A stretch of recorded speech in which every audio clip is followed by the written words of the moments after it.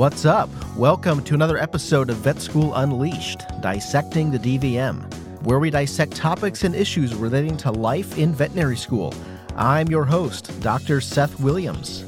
So this is a really exciting episode for me because I have been a longtime fan and have long waited to talk with Podcast to Vet creator, Dr. John Arnold.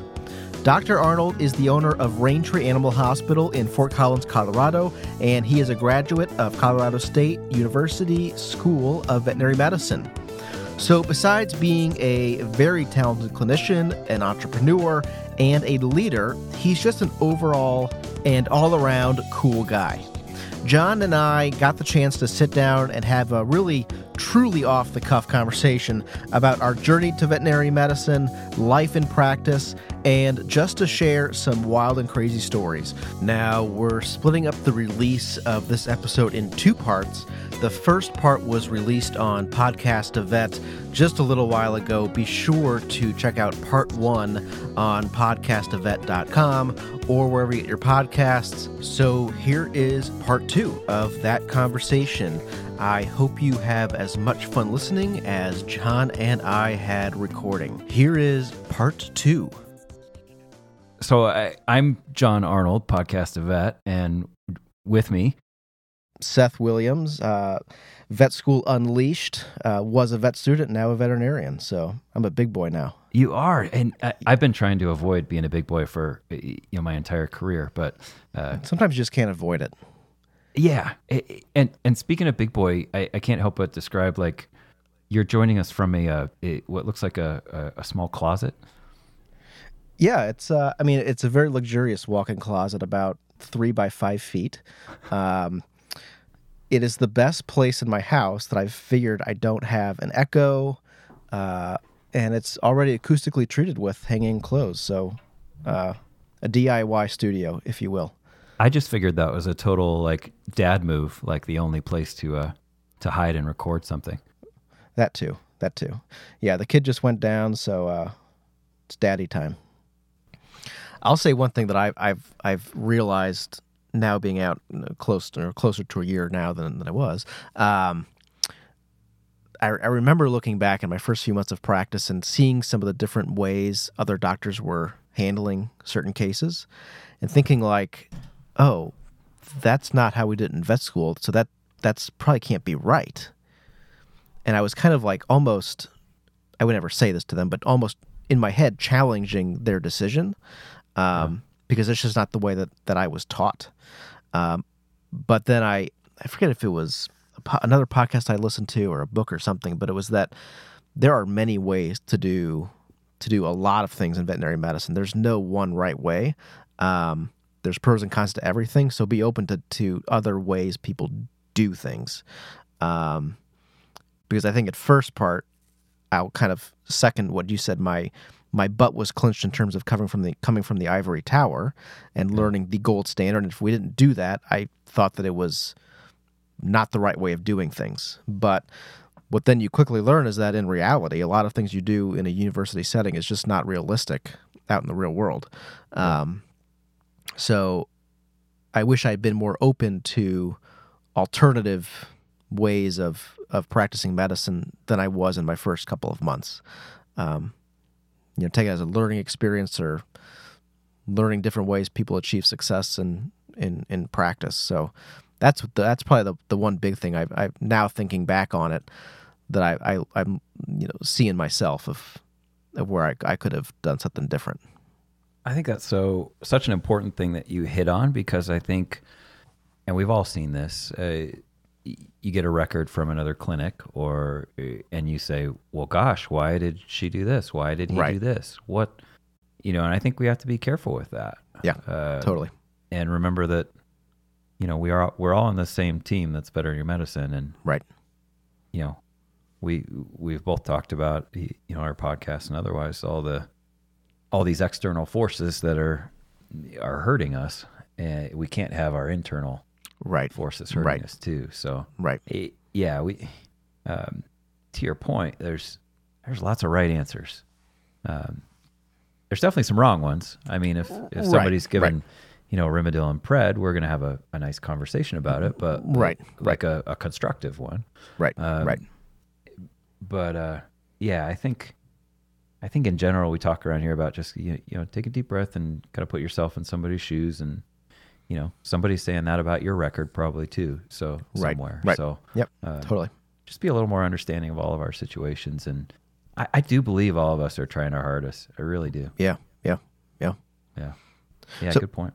What does your wife do? She is a board certified surgeon, small animal, and a surgical oncology fellow. Wow. Yeah, I got it in the ground floor. I got in like way before all that, before she got to be such a big deal. So did you do an internship or any further training after vet school? I did not. I honestly, Seth, I was ready. I had done undergrad. I had done an MBA at that point. So I'd had a year off working at a bank, and I'd done the whole business thing. Wow.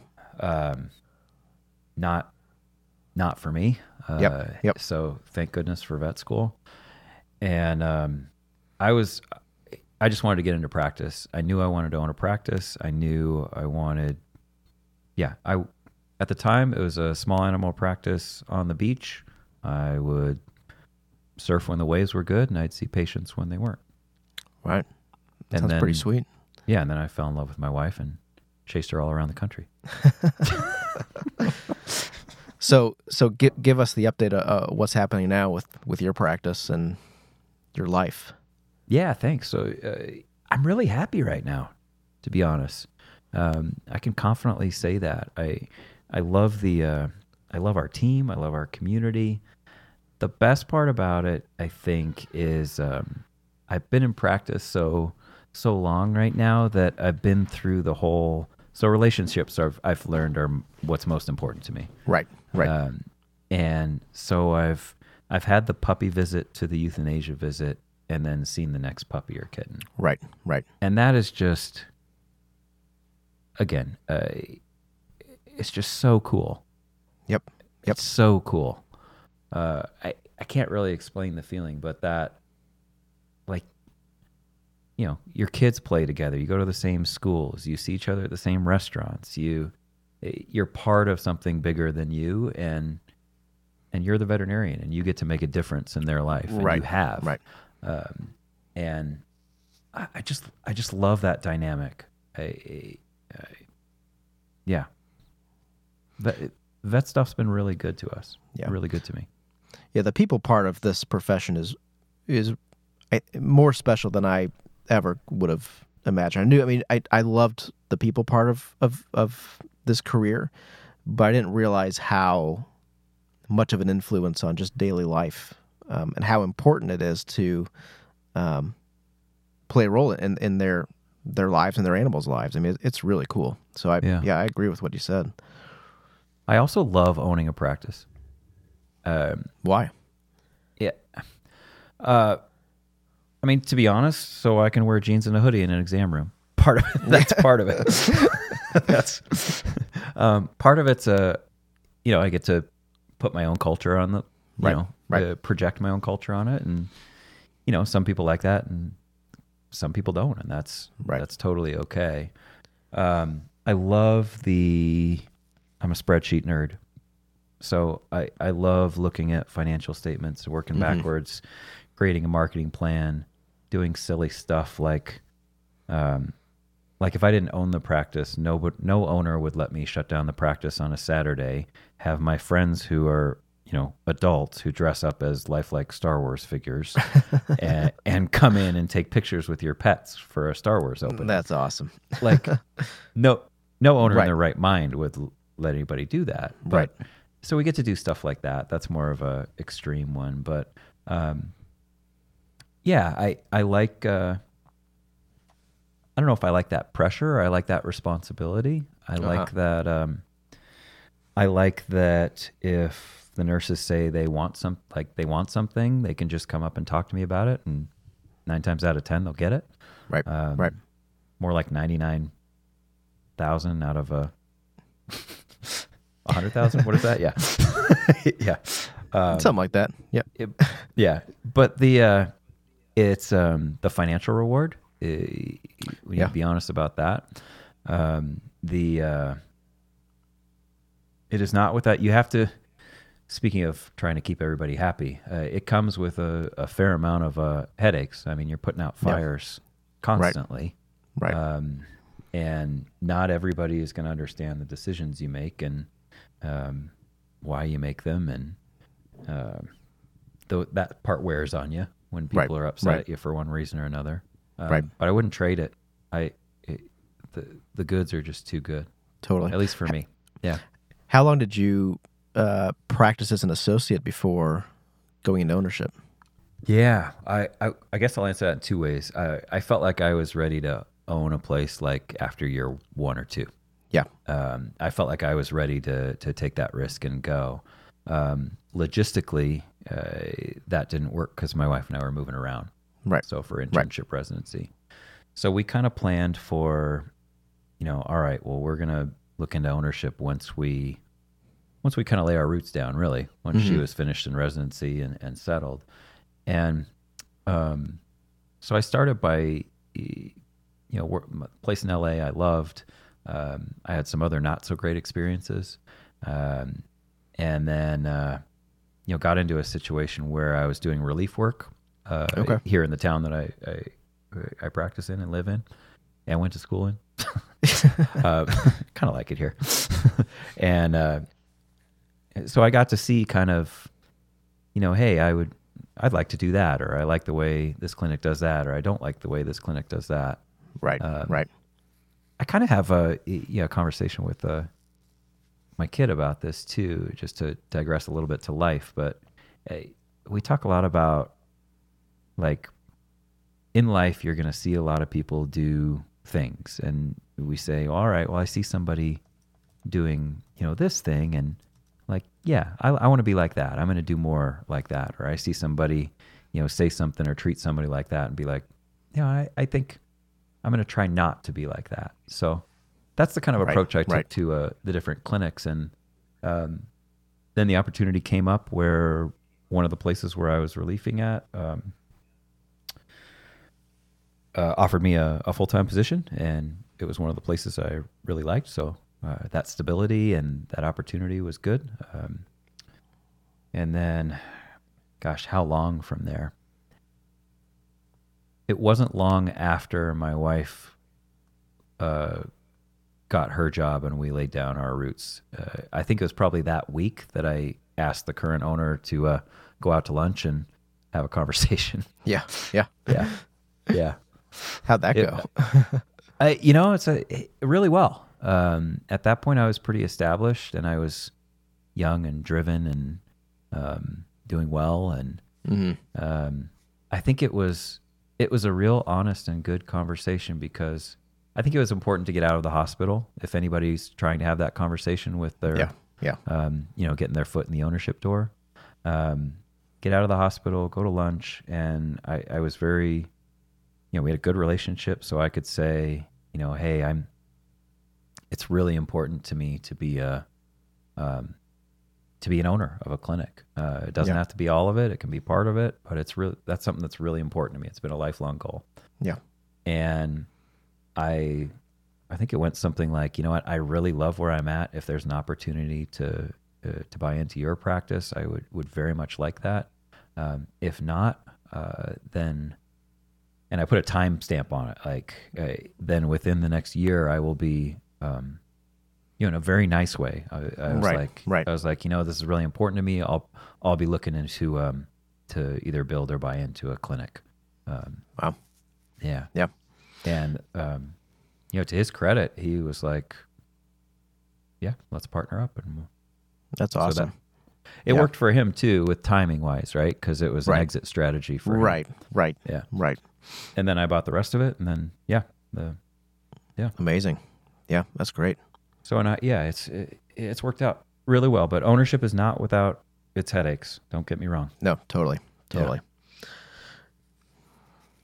No, but if I'm sure you and I are alike, but I sometimes I like those headaches. I mean, that put out those fires is sometimes fun, not in a fun kind of way, but you get, once you put the fire out, there's gratitude and satisfaction with doing it. I don't know what how to say it, but there's something that I enjoy about that sort of thing, which is why I yeah, exactly. That's that's a good way to put it. Yeah, I like that. That's why I want to be an owner. Yeah. What's your vision for that? Similar. I feel that my medical skills will be to where I would want them to be after 12 to 18 months of practice. And my current practice knows that it's always been the goal of mine, but becoming a veterinarian, that I was going to own a practice one way or the other. Yeah. So they don't really know my timeline at all, but you don't have to disclose that here. No, it's okay. I mean, I've always been hoping that within a few years in practice that I would either get an opportunity to buy into a practice or just start one myself. So, starting to put some ideas to paper now, early stages, obviously, but keeping my eye on the prize. And I mean, I know that that's where my path is going, at least right now. And I've just got to figure out the way to get there and do it in a responsible manner in terms of making sure I can be confident on my own and kind of like you, with my experience before vet school, not only in the business side but also in the management side of what I was doing before. I've always felt like if I didn't have to practice medicine, I could probably, with the steep learning curve, of course, go out and operate a practice right out of vet school. Most definitely, yeah. It's the medical side that's the factor there. So, again, that kind of goes into the reason why I'm so hungry to learn as much as I can in these first 2 years, be it medical or surgical or everything for that matter, so that if and when the day comes that I'm in a hospital on my own, if that's what it's going to be, that I will have what I need in my brain to keep going and being successful. Is that what you envision, a solo practice? No, I don't. I would not recommend that. No. For those of you out there who do it, I mean, yeah, hats off to you. The way that I could see that coming about is if I were to potentially buy some practice out there where it was a solo doctor practice, the guy or girl, a woman's getting ready to retire, and I buy it, and it's me for 6 months or whatever it is. Yeah. So it would definitely be a stepping stone or an opportunity for growth. Yeah, that's the fun part. Yeah, exactly. No, I'd love to be in a culture like I'm in now, 6 doctor practice, busy as heck, and seeing a lot of cool stuff, and building that culture's something that I'm excited about, but also scared about, because I think that's everything in a practice. So as you've kind of touched on already. Yeah, I mean, we've had times when it's good and times when it's not so good. Yeah, and that's that's just kind of the way the ocean of veterinary ownership goes. Right. Things are never going as great as you think they are when things are going great, and things are never really as bad as right. as you think they are when they're not going great. Right. So it's kind of an ebb and flow thing, is what I've learned through the years. Totally. No, I'm excited about it. I'm hungry still at this point, so just kind of taking it day by day, and again, learning as much as I can. So I'm ready to go if the opportunity were to present itself. You're going to be super successful. I think I asked you this. And this was I can't remember where this came up, but somebody told me that the newer generation of vets, and I don't know what that means. I'm not going to put people in a box. Let's say people who've graduated within 5 years. Sure. Are not as interested in ownership. I have also heard that. Is that a thing? So you've heard that too. Yes. What's up with? What is there to that? out of my class of 120, I could probably count on two hands people that wanted to go into ownership. Yeah, the question's why. I think maybe it's the great responsibility of not only taking care of a business, but taking care of the people that work in your practice. The financial risk. Other thing too, which I've heard, I don't know if it's true. I don't think it's true, but some of the, let's say the older generation, the veterans of the profession, will say that the new vets, with big ear quotes around it, don't have the work ethic. They want to work a 9-to-5 job, and they want to work 40 hours a week and leave their job at the clinic. I haven't seen a whole lot of that, but could that be playing a role into why people don't want to become owners? Maybe. I don't work that much. Yeah. So, I mean, I work hard, but I don't know if I work that much. Yeah. Why do you think that? If that generalization is true, why it may be? I want more vets to be owners. Yeah. Because I think it's in just doing the math from, and I'm kind of in between. So I graduated 2006. I don't consider myself an old fogey. I don't consider myself kind of, 20 anymore either. Right. So I'm kind of in between those two poles, so to speak. Right. Yeah, I don't want to divide us, but in between those two camps, basically. Right. And so just from a math perspective, when I graduated with about $80K of debt. So that's in 2006. That's before things got out of control. Right. So that seemed like a ton of money at the time, right? But the math made sense with what I was making first out of school. Now my wife's a similar situation because she went to University of Miami and did a unpaid residency, and so she had over, I think it was like 250, something like that. So she was in a little different camp, but for the math these days, it's 150 plus, probably 160 plus. That's the average. Yeah, up to 300. Yeah. Yeah. Right. So even if you're making $100K a year, that math still doesn't work. No. Yeah, which is, I mean, that's to say you could make $100K a year, so you're in the at least top 10%. Right. And not able to make the math work. That's crazy. Tough, right? That's crazy. So I want more veterinarians to get into ownership, and maybe you do it as a group. Right. Maybe you get 4 or 5 of your buddies together to mitigate that risk, and because I don't know how else to get those loans paid off. Right. At $100K a year, the loans aren't going to get paid off for 30 years. Right. Exactly. So you got to do something else. I know people do real estate on the side. Right. I don't know. I forgot your question, Seth. I'm sorry. I got on my soapbox. Why do I think they not do it? Why don't more new graduates want to go in ownership? I don't know. It is the headaches. I mean, as an owner, you don't get it. You're not part of that group that gets invited to the party altogether. Right. You're not. It's a different.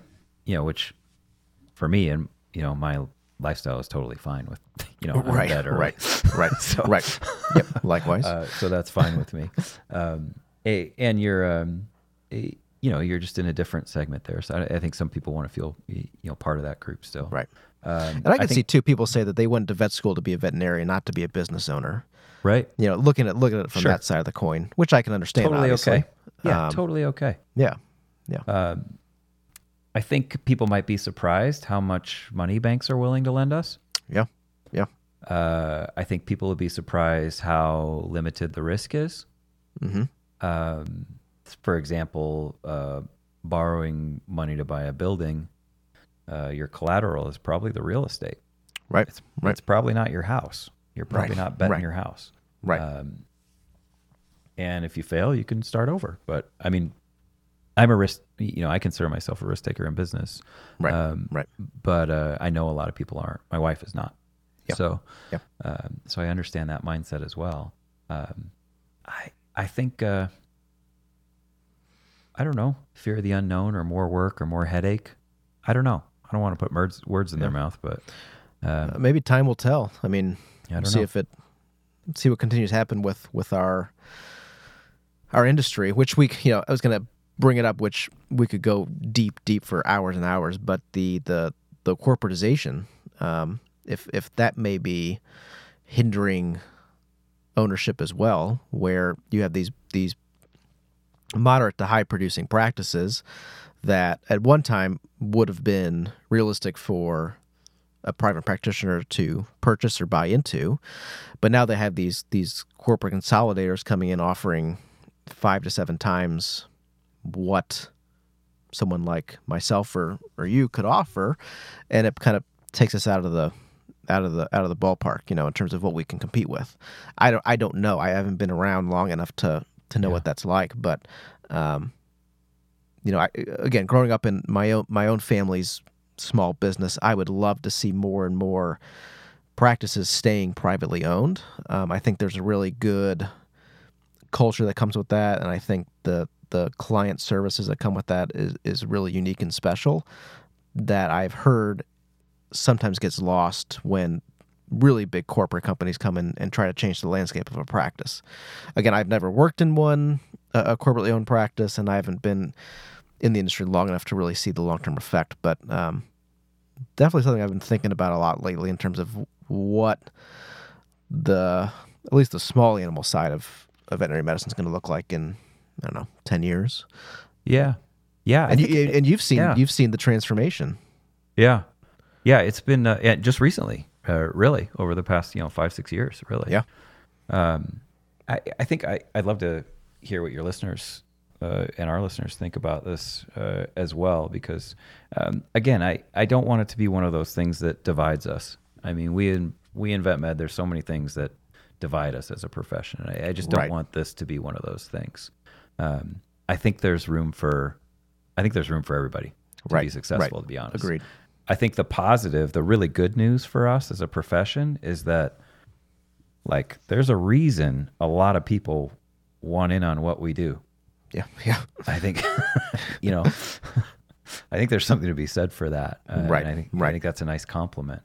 And I think, there's a lot of pros that come with corporatization. Right. Healthcare, some people like the structure, valuations of practices are going up. That's good for those of us who own practices. That's good for the profession. That allows us to, that trickles down and allows us to provide better medicine, build better facilities, pay people more money. Right. For God's sakes, get our techs paid more money. Right. Like holy shit. For crying out loud. We need to do that. So, offering healthcare, offering 401ks, making these, you can hear my cadence getting into a soapbox. I'm sorry. So it's good. I like it. Making these careers, right, is the short bit of it. So I don't think it's a bad thing. I think there's room for all of us to be successful. I'm in a town with a number of different, not as many veterinary owned practices anymore, but we have a mix of both. I think our community, some people, that's really important to them, that they're supporting a family business. Right. And I think that's great. And some people want the, I don't know if it's flexibility or whatnot, to be able to go to it's like Starbucks. You know what you're going to get. Exactly. You get a latte, you know exactly what it's going to be, whether it's, on 1st Street or 10th Street. Right. Or 1st Street or 2nd Street, I should say. Yeah. Or 1st Street or 1st Street. Right. So, and some people value that. So I think there's, I think there's so many business nerd out. There's so many target markets and niches out there. Right. That I think there's room for everybody is the short answer. And I just don't want it to be something that divides us. Yeah. No, totally. I couldn't have, yeah, very well said. I'm excited for you. I can't wait to see your practice. No, appreciate it. Me too. I'm excited to see my practice too. I don't know what it's going to be or when it's going to be or where, but it's going to be. So I love it. You'll be very successful, and I highly recommend it. We just got kind of chatting. We haven't even talked about your, what are the plans for the podcast? Are you going to keep doing the podcast? Yeah. I mean, that's my goal. I mean, my focus has been elsewhere. Generally since I've been out of vet school, but, trying to do it as much as I can. I think there's definitely still an audience for it. And I feel from the feedback I've gotten that a few people have gotten a lot of benefit out of it. So that's good. And that was kind of the idea, was to provide some commentary and build a community for all the issues and topics that vet students are hit with and talking about. So, if a vet student comes along and says that they want to take it over, I would 100% be open to that, kind of pass the reins. Yeah. But no, I mean, I was doing this in vet school not only, again, to build that community, but also as a outlet and to get away from schoolwork. I was into this, into the nerdy side of like audio and creating things, and it was fun. Spend an hour a week just doing it, and it turned out it was pretty well received. So I kind of feel bad that I haven't had the time or the focus to put into it after being in practice now, but it's still really fun to do it. Right? Yeah. I just like a good story, and there's so many good stories out there. Yeah. Why did you get into podcasting? It's part I needed a creative outlet. Part I was unhappy and hurting. Some self-therapy, to be honest with you. Yep. Talk it out. Yeah. And I just wanted to hear my hope was that I wasn't alone. Right. And when I was talking with people, it just started with, I don't know if it started like this with you, but like just sitting down with my friends and recording it. Right.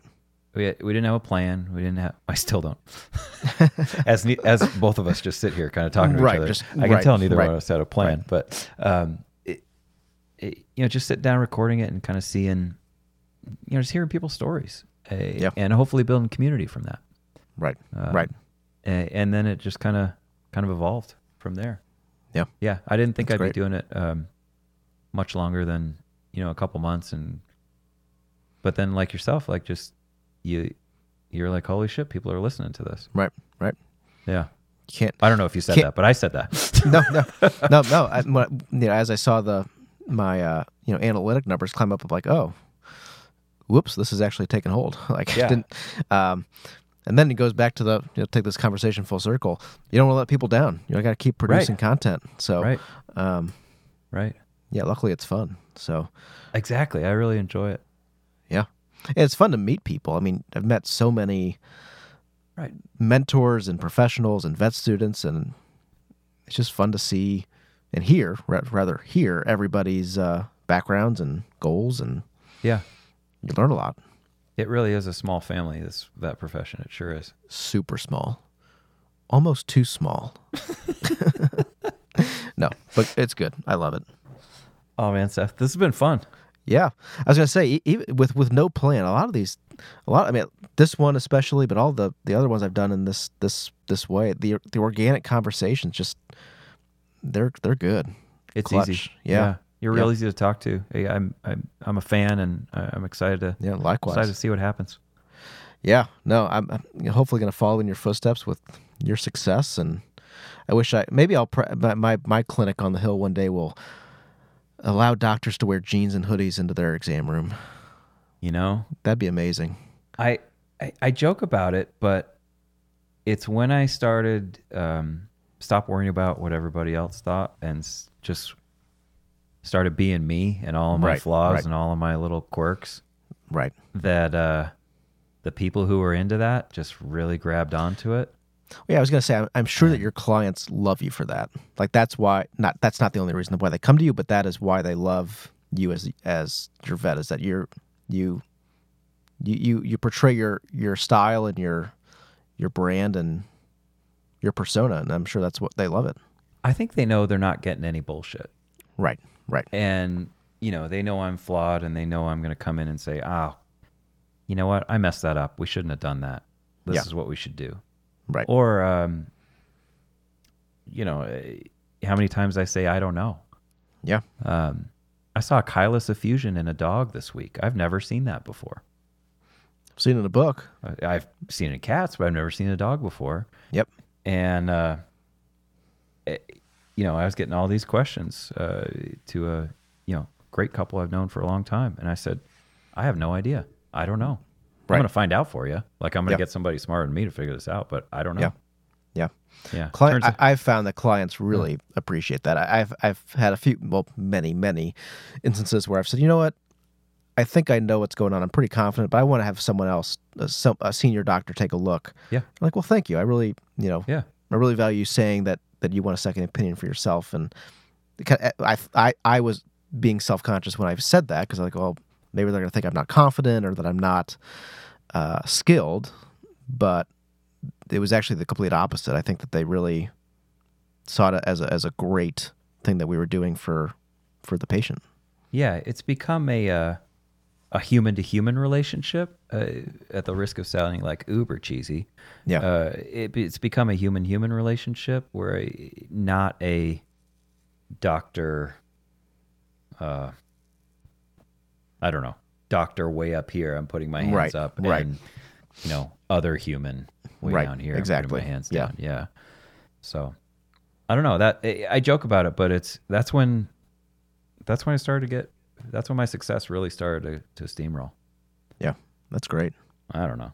Cool. Maybe that'll backfire someday. Doubtful.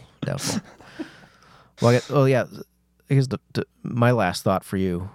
You have any advice for the vet students out there in the thick of things and maybe thinking, man, this life is hard. The vet school life, I mean. Yeah, it is. Yeah. I remember it being hard. Yeah. I remember, I've definitely thought, man, this day is hard, but this life is pretty damn awesome. Yeah. So I've definitely had those thoughts. Right. Right. And I think I've gotten better at celebrating the wins more. Mm-hmm. And I don't know, you see 15, 20 patients a day, and you fix 19 of them, but one is just really sticking with you. Yeah. And you're like, oh man, I don't know. It's like playing hockey, and you don't remember the goals that you made, but you remember that one that you missed on the empty net or something like that. Right. So, that kind of thing, I think, I think we got to get better at. As far as, being in vet school, what advice would I give you for those hard days? Man, I try to just know that you're not alone. Know that you've got help. Know that your classmates are going through this with you. Right. You've got a community together with you. These are classmates that maybe you're in the barn with a arm up a cow's ass and a foot in a pile of shit, and you're like, that's the part that you reminisce and you just laugh about. Right. when you guys meet up at a class reunion. Totally. So all those hard times, I definitely look back. Not all of them. There's some of them that were I don't look back on fondly, but there's definitely ones that I've grown from and learned from. And nobody gets through vet school without having a bad day. Right. I mean, maybe they do. I don't know, but I sure as hell didn't. Well, I was going to say, it may be a little bit pessimistic of me, but if you're making it through vet school and you're not having any bad days, you're probably not doing it right. Right. Yeah. And going back to that failing thing, you got to fail to succeed. Yeah. So my advice would be to lean on your friends. You're not alone. Try hard. And this profession has been really good to me and my wife. It's been really good to us. It's good to hear. And I'm actually really optimistic for, I think this generation, again, not putting an age group or anything on it, just, whoever's graduating the next 5 to 10 years or just graduated. Right. I think that you guys have it together better than our generation did, because we're talking about the things that, I'll just speak for me, that made it hard for me. Yeah. Yeah. And we weren't talking about those things. At least I wasn't. Maybe people were. At least I wasn't at the time. I just thought that was normal to feel shitty about yourself certain times. Right. Right. No, I think that's the way it was. You just didn't. Yeah. It wasn't as openly discussed. It was almost taboo. That's kind of the gist I get. Yeah. Lean on your tribe. You can do it. You're in the best profession. Like you said, so many people want to do what we do. Right. Foster those relationships.